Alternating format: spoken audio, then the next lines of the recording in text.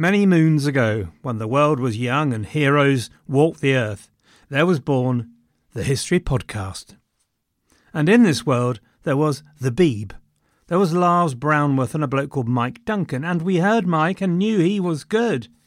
And so was spawned a new generation, wherein I was inspired by Robin Pearson, who picked up the mantle of the Roman Empire in Byzantium. Robin, I'm glad to say, is still going strong, is still producing magnificent history and entertainment, and here is a message from him.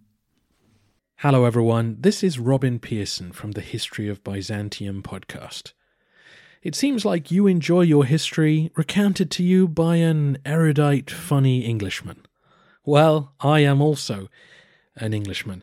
And if you like a bit of Roman history, then come join me for a 1,000-year epic of incredible highs and devastating lows. Check out The History of Byzantium wherever you get your podcasts, or go to thehistoryofbyzantium.com. For now, back to David. Here's a cool fact. A crocodile can't stick out its tongue.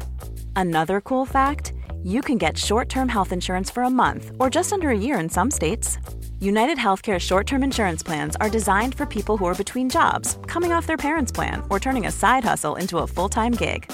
Underwritten by Golden Rule Insurance Company, they offer flexible, budget-friendly coverage with access to a nationwide network of doctors and hospitals. Get more cool facts about United Healthcare short-term plans at uh1.com.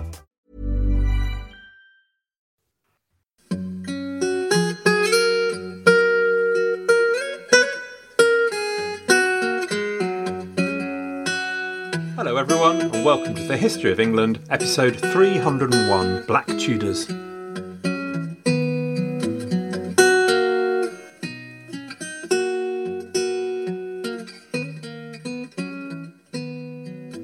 Last time we talked about the increasing contact between England and the rest of the world, and this week it's time to talk about Black Tudors, ladies and gentlemen.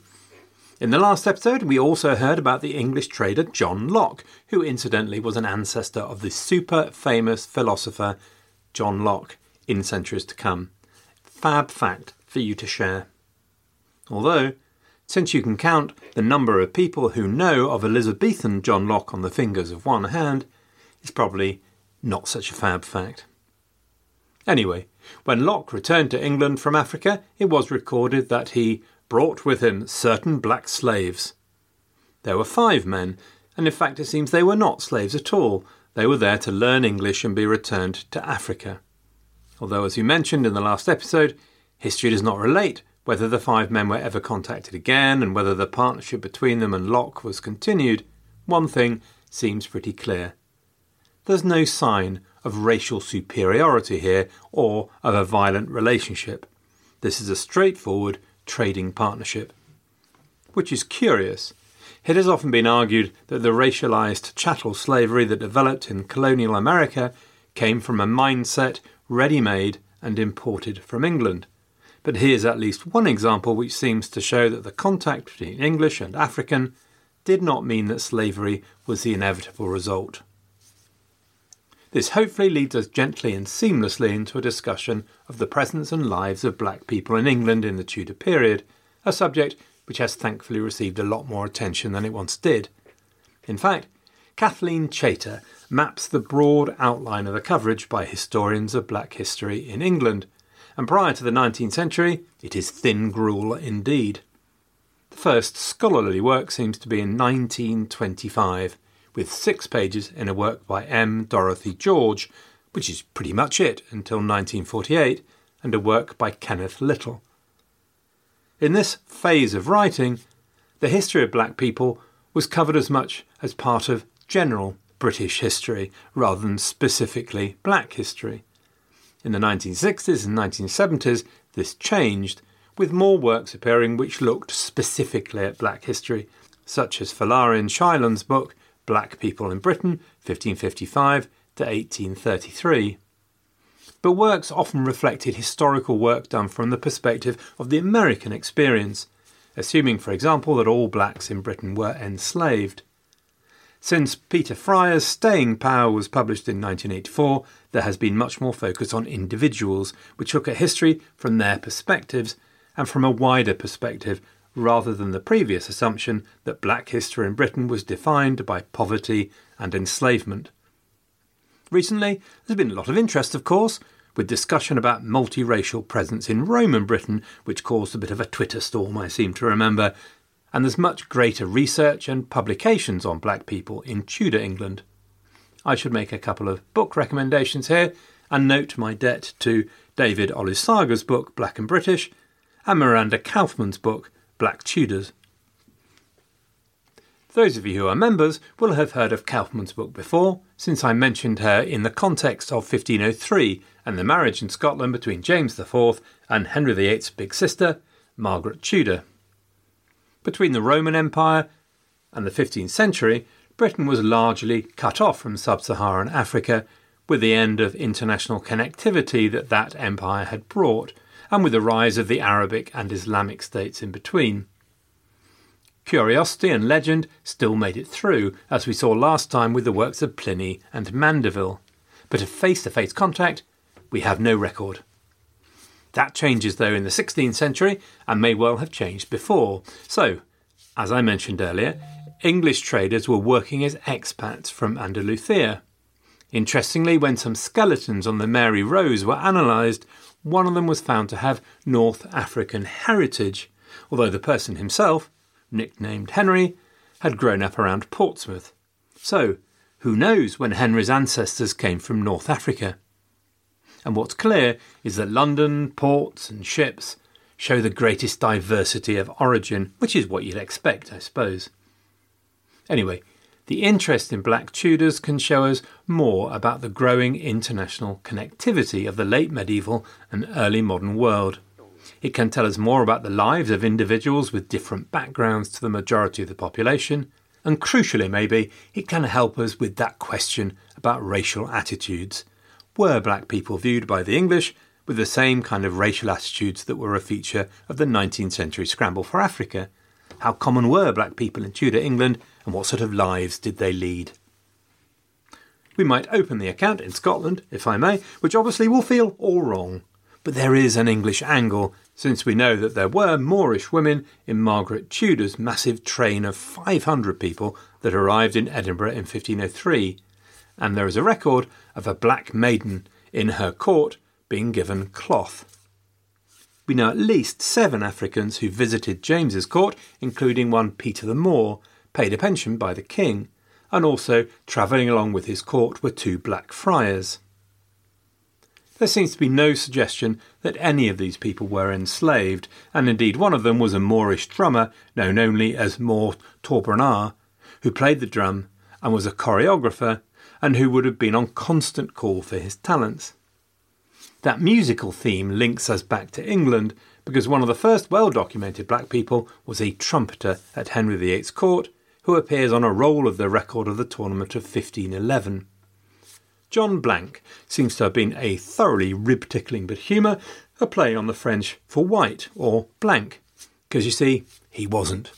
And a bit like Little John, because he wasn't little either. John Blank appears in some other documents, firstly in 1507, when he seems to be paid 12 quid, which is sort of okay, 3 times that of a domestic servant's pay anyway. And the position at the King's Court was pretty much top of the greasy pole for your musician of the day. He joined an international bunch. Henry's musicians came from Flanders, France, Germany and Italy. Unlike them, his wages indicate that he was quite clearly not enslaved. Catherine of Aragon was well used to black-skinned servants and to enslaved servants from a number of ethnicities as well as Africans, and one of the servants, Catalina, was dark-skinned, born in Granada in southern Spain. Since she was referred to as the slave that was, she was probably a slave when in Spain, but was freed when she came to England. If so, Henry VIII would have been following his father's footsteps, since Henry VII had set free one Pero Alvarez, an African who came to England. The amount we know about John Blank is pretty limited, as it is for most people, of course, but he's certainly making a living like anyone else in his petition, which was making a bid for a pay rise to the king at one stage and having it accepted. He got married, probably to an Englishwoman, in January 1512, and was well enough thought of for the king to pay for John's wedding outfit. That's the last we hear of John, but not the last we hear of Africans at the English court. Elizabeth I, for example, paid for an outfit in white taffeta, gold and silver for a little blackamoor in 1575. John Blank was clearly able to live an independent life with a skill to sell, and it's probable he came to England like Catalina via Spain or Portugal. The same may be true of one Jacques Francis, who makes an appearance in a court case in 1548. Now Jacques was a diver and related to the court that he'd been born on an island off the Guinea coast. He was in the employ of a Venetian called Corsi, working on salvaging ordnance from the Mary Rose, which is an awesome prospect if you think about it. Surely a humongous task without modern breathing equipment. This was the talent Jacques Francis clearly had. Corsi became embroiled in a court case after he was accused of stealing, and the court case dragged on for a couple of years. At some stage in the court case, Corsi seems to have claimed that Jacques was a slave. But there seems to be evidence that he was drawing wages and was described as a servant rather than as a slave. We don't know the result of the court case and don't see any more of Jacques, but given that Corsi's team had worked on 3 salvage operations in quick succession, you have to think Jacques would have been in the line to pick up other jobs. The evidence piles up that African lives in Elizabethan England, although not very numerous, black Africans lived independent lives and did not seem to suffer obvious discrimination due to the colour of their skin. It's true that Black Tudors worked most commonly in service and therefore were of relatively low status, but that was not that unusual anyway, since domestic service was far and away the most common form of employment, especially for younger people. Now, much later, in 18th century England, young black servants appear in an almost decorative capacity, appearing in the portraits of the rich and mighty, dressed up to look exotic, emphasising the colour of their skin. This was not the case in Tudor England, where their role seems to have been just like any other servant, with some surviving accounts for clothes reflecting normal workday cloth. Domestic servants in early modern England could become very close to their employers, and were seen very much as part of the household. And there's every indication that black people were viewed in the same way. It's a rather backhanded compliment, but there's a famous case of a black servant, Edward Swarthy, who was employed in the household of the Winter family in the late 16th century, probably joining the household during an expedition by Sir Edward Winter in 1585-6. Edward Swarthy, on one occasion, was ordered by his volatile master to whip a white business associate called John Guy, which led to a court case in which Swarthy gave evidence. A point to make about this story is that there's no sign of any horror at all that a black African should whip a white Englishman, as there most certainly would have been in later centuries when attitudes embedded by the Atlantic slave trade held play. As I say, it's not necessarily ideal to have one's status confirmed by being ordered to whip another, but there we go. While the majority of black people worked in domestic service, therefore, there's also plenty of evidence of Black Tudors living independent lives, successfully supporting themselves financially in a trade, just like any other English subject. Reasonable Blackman, for example, was a silk worker living in Elizabethan Southwark. Reasonable, I have to say, is an excellent first name, though possibly not as cool as Strongbow, obviously. But if I were to choose a similar one to Reasonable's, I might go for slightly tetchy Crowther. But nonetheless, Reasonable, I would say, is better for business. And it's possible that Reasonable was in fact a sort of trading name, rather than a name Blackman used for himself. We see that Blackman was part of the Southwark community, taking communion on Easter Sunday in 1579. Other independent tradesmen, like Blackman, appear occasionally in the record. In Mary's reign, there's a reference to a Negro made fine Spanish needles in Cheapside, but would never teach his art to any. Spanish needles, I understand, were fine needles made of steel, and quite new to England at the time, where needles had been made of wood or ivory, or rather crudely worked iron. Whoever the needlemaker was, he clearly possessed a very marketable skill in high demand, a skill worth protecting with a bit of secrecy. In the mid-16th century, Africans carving a financially independent path would have been rare, but by 1600 was growing. Other records survive from households in Cornwall, Worcestershire and Kent. Among them are examples of men who left service to establish new households, which was of course the natural route for many in domestic service. So Henry Jetto and John Acomi are two names that survive. By 1587, Blackman was married and his son John was baptised at St Olaf's and was probably the first of 4 children. We don't know the name of Blackman's wife, but she was probably English, given the relatively low numbers of Africans in England at the time. There are only 3 records of marriages between Africans in the period. Marriage between races was clearly not frowned on then.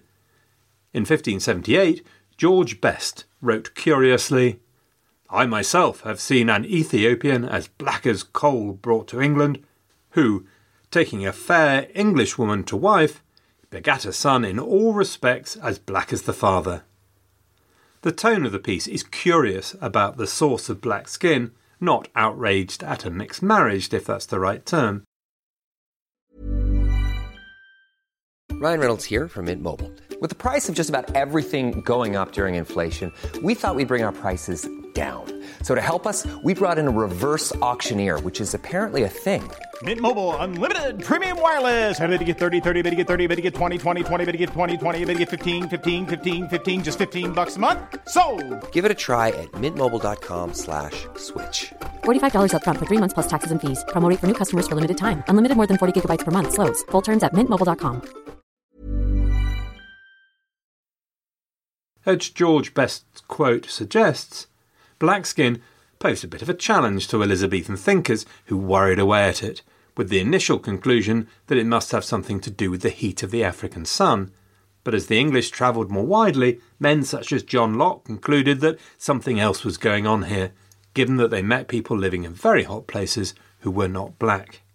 George Best, in fact, decided that the answer lay in religion, and with the sons of Noah identified in Genesis as the progenitors of the 3 races of mankind, Sem, Ham and Japhet. Up to 1492 there had been only 3 known continents.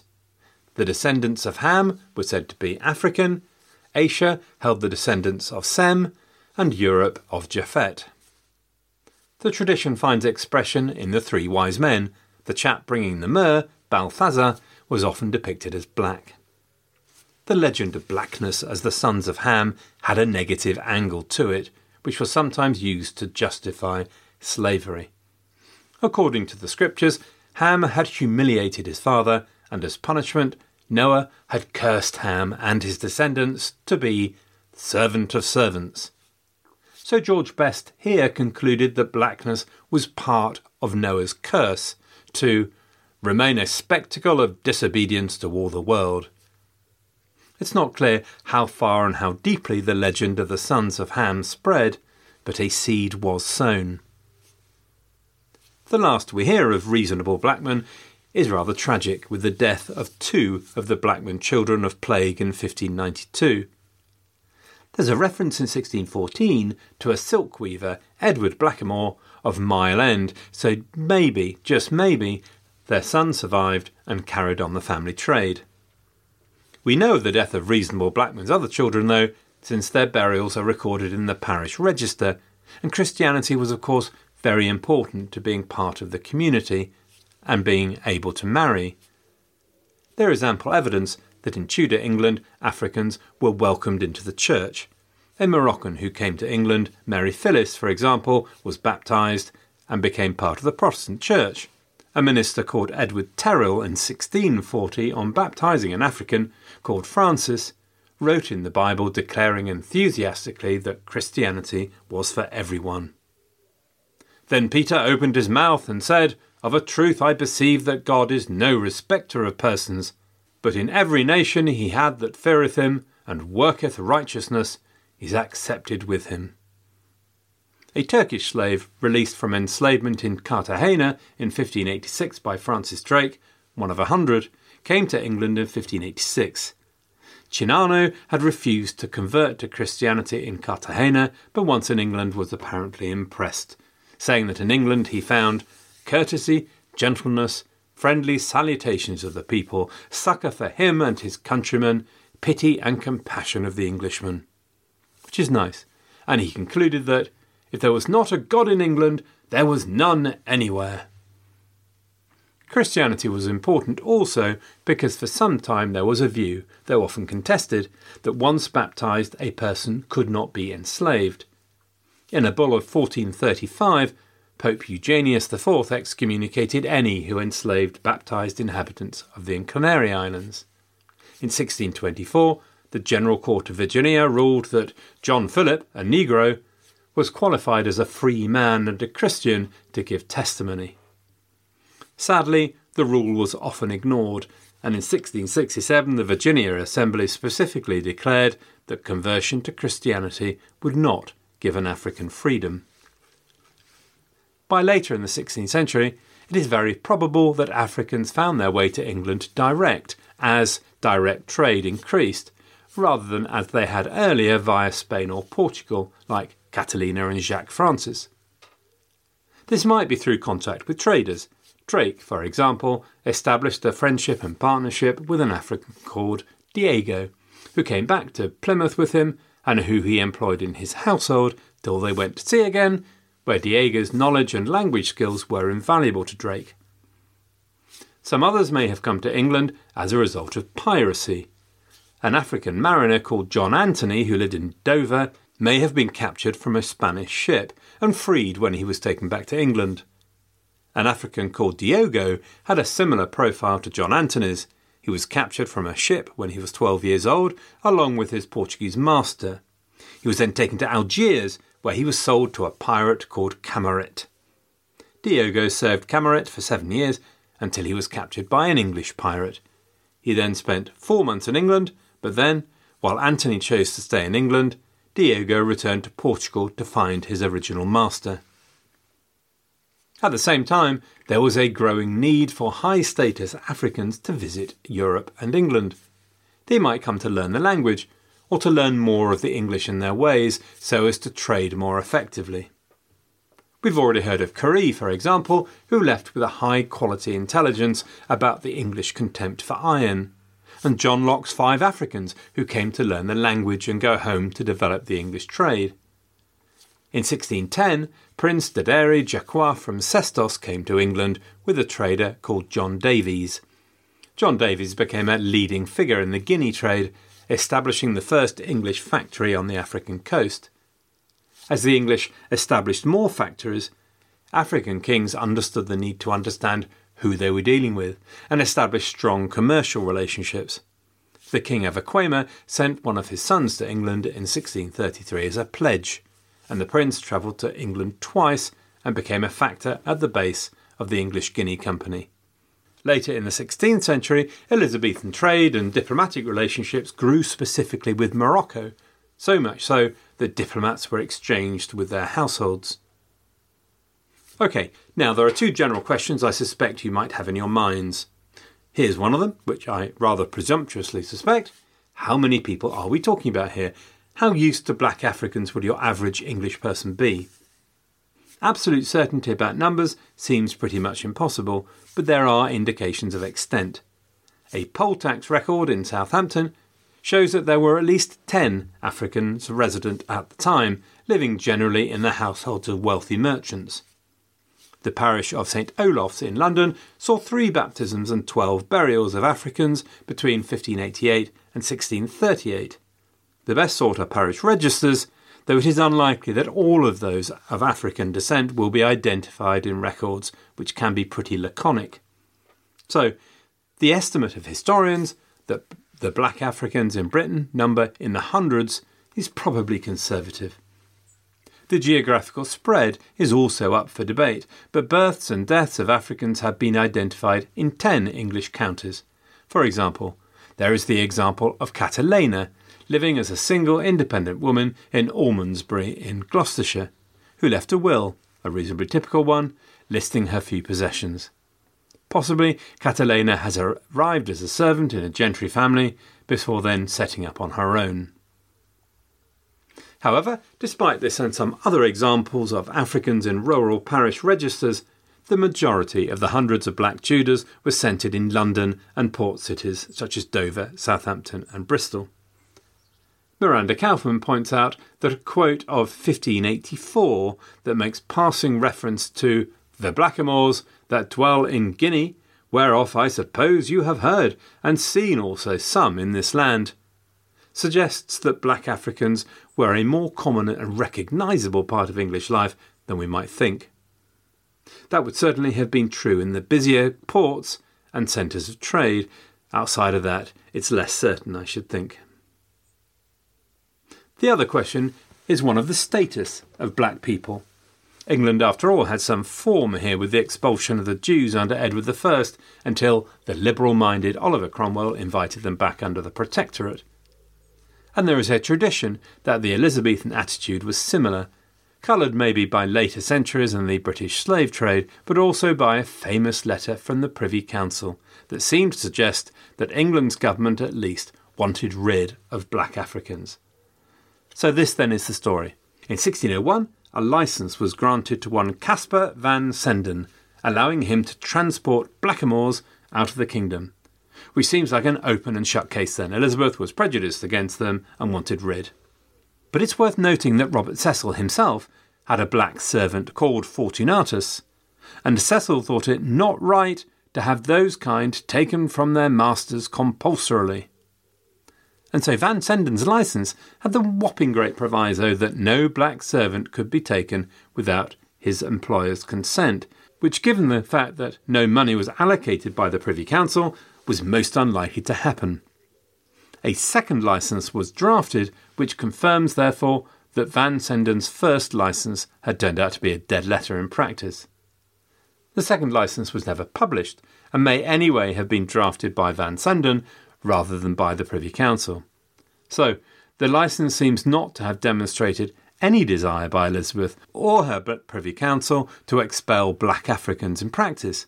Rather, it was an attempt by an unscrupulous merchant to gain some compensation for a cost he had incurred, that of returning captured English prisoner of wars to England, by being allowed to sell black Africans in England on the Spanish and Portuguese slave markets, a plan with which the Privy Council effectively refused to play ball.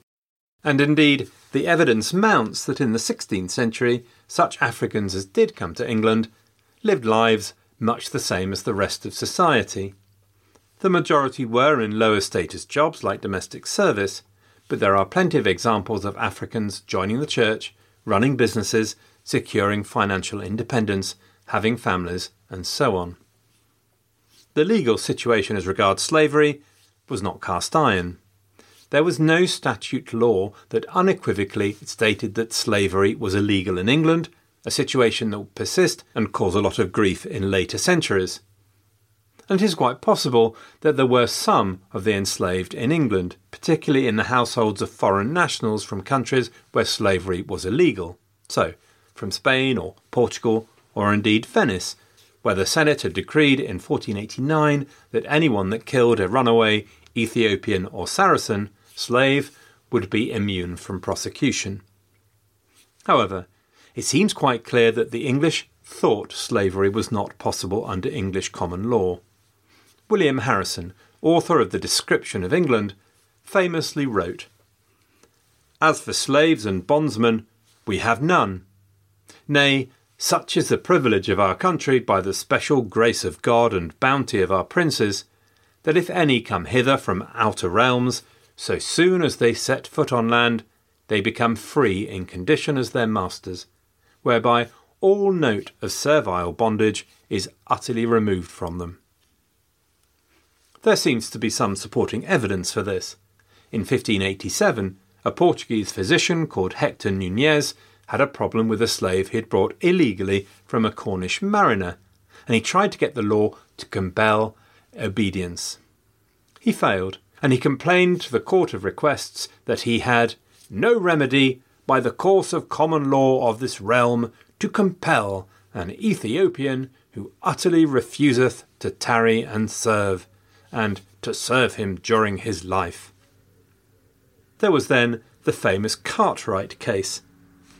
At the Star Chamber trial of John Lilburne in 1637, a case was quoted as follows. In 1569, one Cartwright brought a slave from Russia and would scourge him, for which he was questioned, and it was resolved that England was too pure an air for slaves to breathe in. Finally, in 1620, an English trader in Africa, Captain Richard Jobson, was offered a chance to buy some enslaved females on the Gambia River.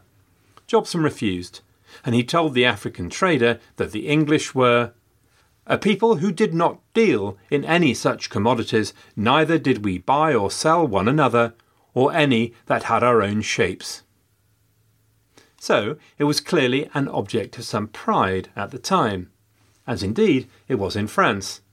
In 1571, a Norman merchant arrived in Bordeaux with a cargo of slaves. When he tried to sell them, he was arrested, and the Parlement of Guyenne freed the men, declaring that France, the mother of liberty, does not permit any slaves. It seems the news of England's approach to slavery spread abroad as well. During Drake's adventures in the Caribbean, it could well be that it was this reputation that encouraged the enslaved of the Spanish islands to seek refuge with Drake's ships. What is confusing then, given this local pride, was that in the 1560s John Hawkins had been responsible for the first entry of England into trading in the enslaved, a sort of two-brained hypocrisy that will tragically stay with England and indeed Scotland throughout their involvement in the Atlantic slave trade. But, despite the aberration of Hawkins's well-supported enslavement expeditions, it seems clear that while there are odd occasions where the rules were stretched, slavery was not accepted within England's borders. That there was a growing population of black people in England, and they appear to have lived free of the kind of racism and oppression symptomatic of the later slave trade, and lived lives much as the other inhabitants of England, part of the weft and warp of Tudor England. Next week, we will turn to hear about the senior service. Did the Elizabethan age really deserve its later reputation as the development time of the English navy as the basis for English naval dominance of later centuries? Or, not. Something to look forward to then. In the meantime, thank you for listening, everyone. Good luck, and have a great fortnight.